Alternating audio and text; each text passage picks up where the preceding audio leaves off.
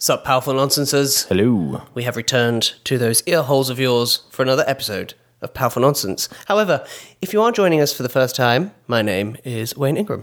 I am Jem Yildiz. And this is the Powerful Nonsense Podcast, the Millennial Podcast. That was a very public service announcement, wasn't it? Beautiful. Thanks. So, today, we want to talk about energy management. Oh, God, I wish I hadn't said it like that. That sounds really clinical and, and really dull. But it's important, like managing your own personal energy, as in not like British Gas, but actually like how can you stay on top of your game, be like firing on all cylinders, and how you can kind of go about managing that. I think one of the best ways to look at energy especially is like as a tank is a good metaphor to use. And I think some things you do are kind of adding to that tank. They're like the NOS. They're the stuff that's going to really fire you up. But then also there's things or people around you that can pull your energy down. I think a lot of the time people who say I'm just too tired or I haven't got energy, it's often because, number one, they're probably not that engaged in what they're doing, whether it's their job or they're eating really badly or they're not sleeping very well. And there's lots of sort of biological things you can do. But I also think that people neglect the psychological side of energy management. I think that often that is the things that make you tired. Like it's like when you get on a train and people are tired on the train, it makes your energy low. You want to fall asleep.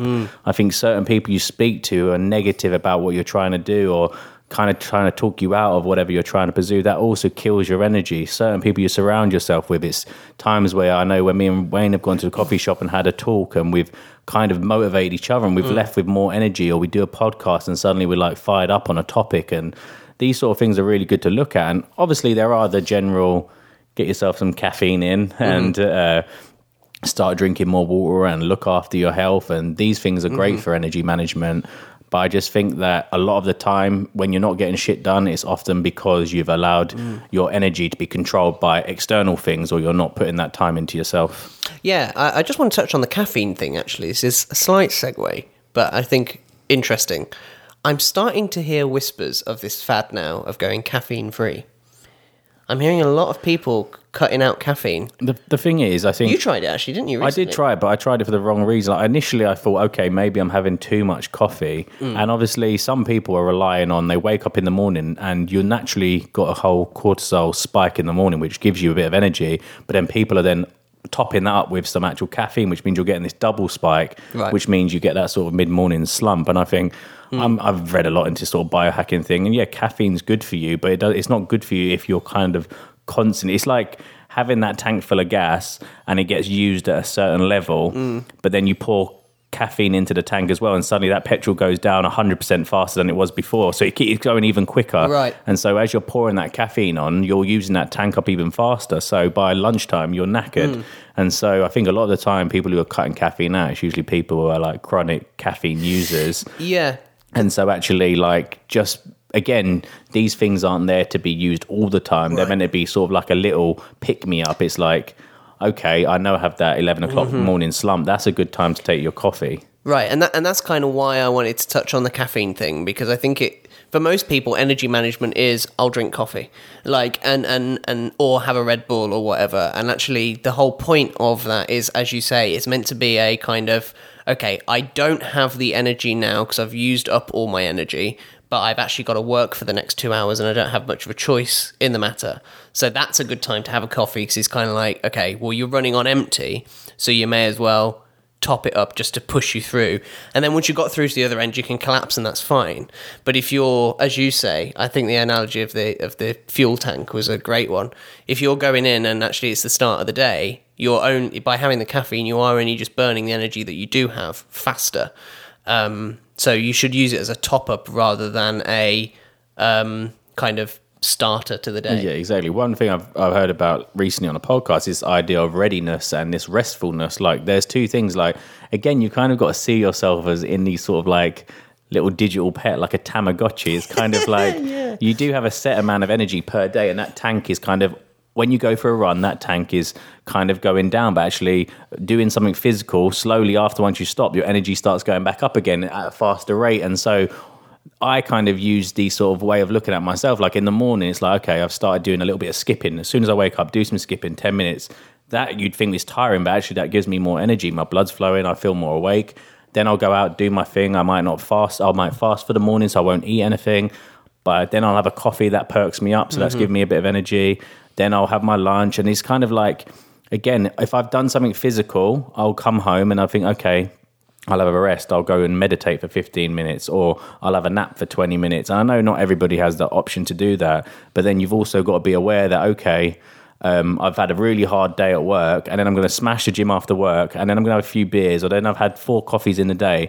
So you're constantly like you say, that tank, you've put it on extreme, it's run out, and you're still trying to get something out of it. And I think this idea is that you've just got to really plan your day. Like, did you get the 8 hours sleep? If you didn't, then it's not worth the next day smashing the gym. It's kind of, how are you managing your energy, and are you aware of what things are draining it and what things are kind of helping it recover? Yeah, and I think that's kind of, it's a systemic problem that we have at the minute. It's a bit of an epidemic where basically everybody is quite literally trying to burn the candle at both ends. Everybody's trying to work hard and play hard, and that is unsustainable. Like, it's great, but it is unsustainable. I've just come off of a kind of 2 weeks semi-break where I've not... I was going to say like a 2-week bender. No, sadly. No, a 2-week kind of semi-break, because I'm off from drama school now for 6 weeks. So I've gained 2 evenings of my week, and I just came off of this and kind of went, you know what? For 2 weeks, I'm not going to do anything outside of my day job that's work-related. I'm just going to relax. And then this week has been my first week back on, and that Monday, I was saying to Jem before we hit record, I was just firing on all cylinders. I was eating well. I got up early with no issue. I was working hard. I went to the gym as well. I just did so much in that one day, and it felt great. But I would not have been able to do that had I been working like that the week before. Like, it's just not sustainable. Yeah, and I think you think about that tank at the halfway level is also your willpower, the potential for willpower. If it goes under that halfway level, your potential for willpower goes down. If you're at like the bottom of the tank, yeah, you're going to crave that pizza. But if you've managed to have a meditate and you've just over the top of the, you're just over the top of the tank, you actually say, actually, I've got the willpower and energy to go to the gym, or to actually go and pick something that's healthy for me.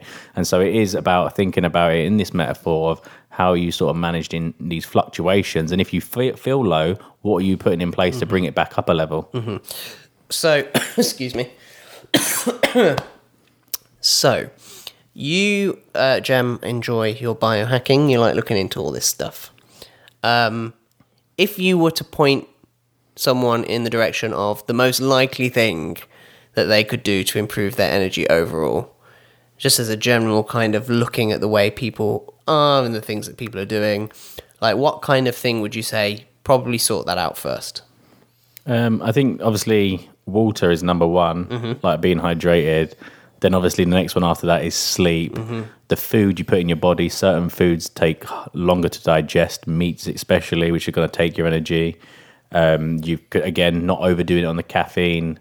Exercise is one of these things that people think drain them, but actually that perks you up and actually gives you more energy. But it's not about smashing yourself silly in the gym. It's about saying, okay, I'm only feeling 15 to half an hour today, but that gets the blood pumping, that's energetic.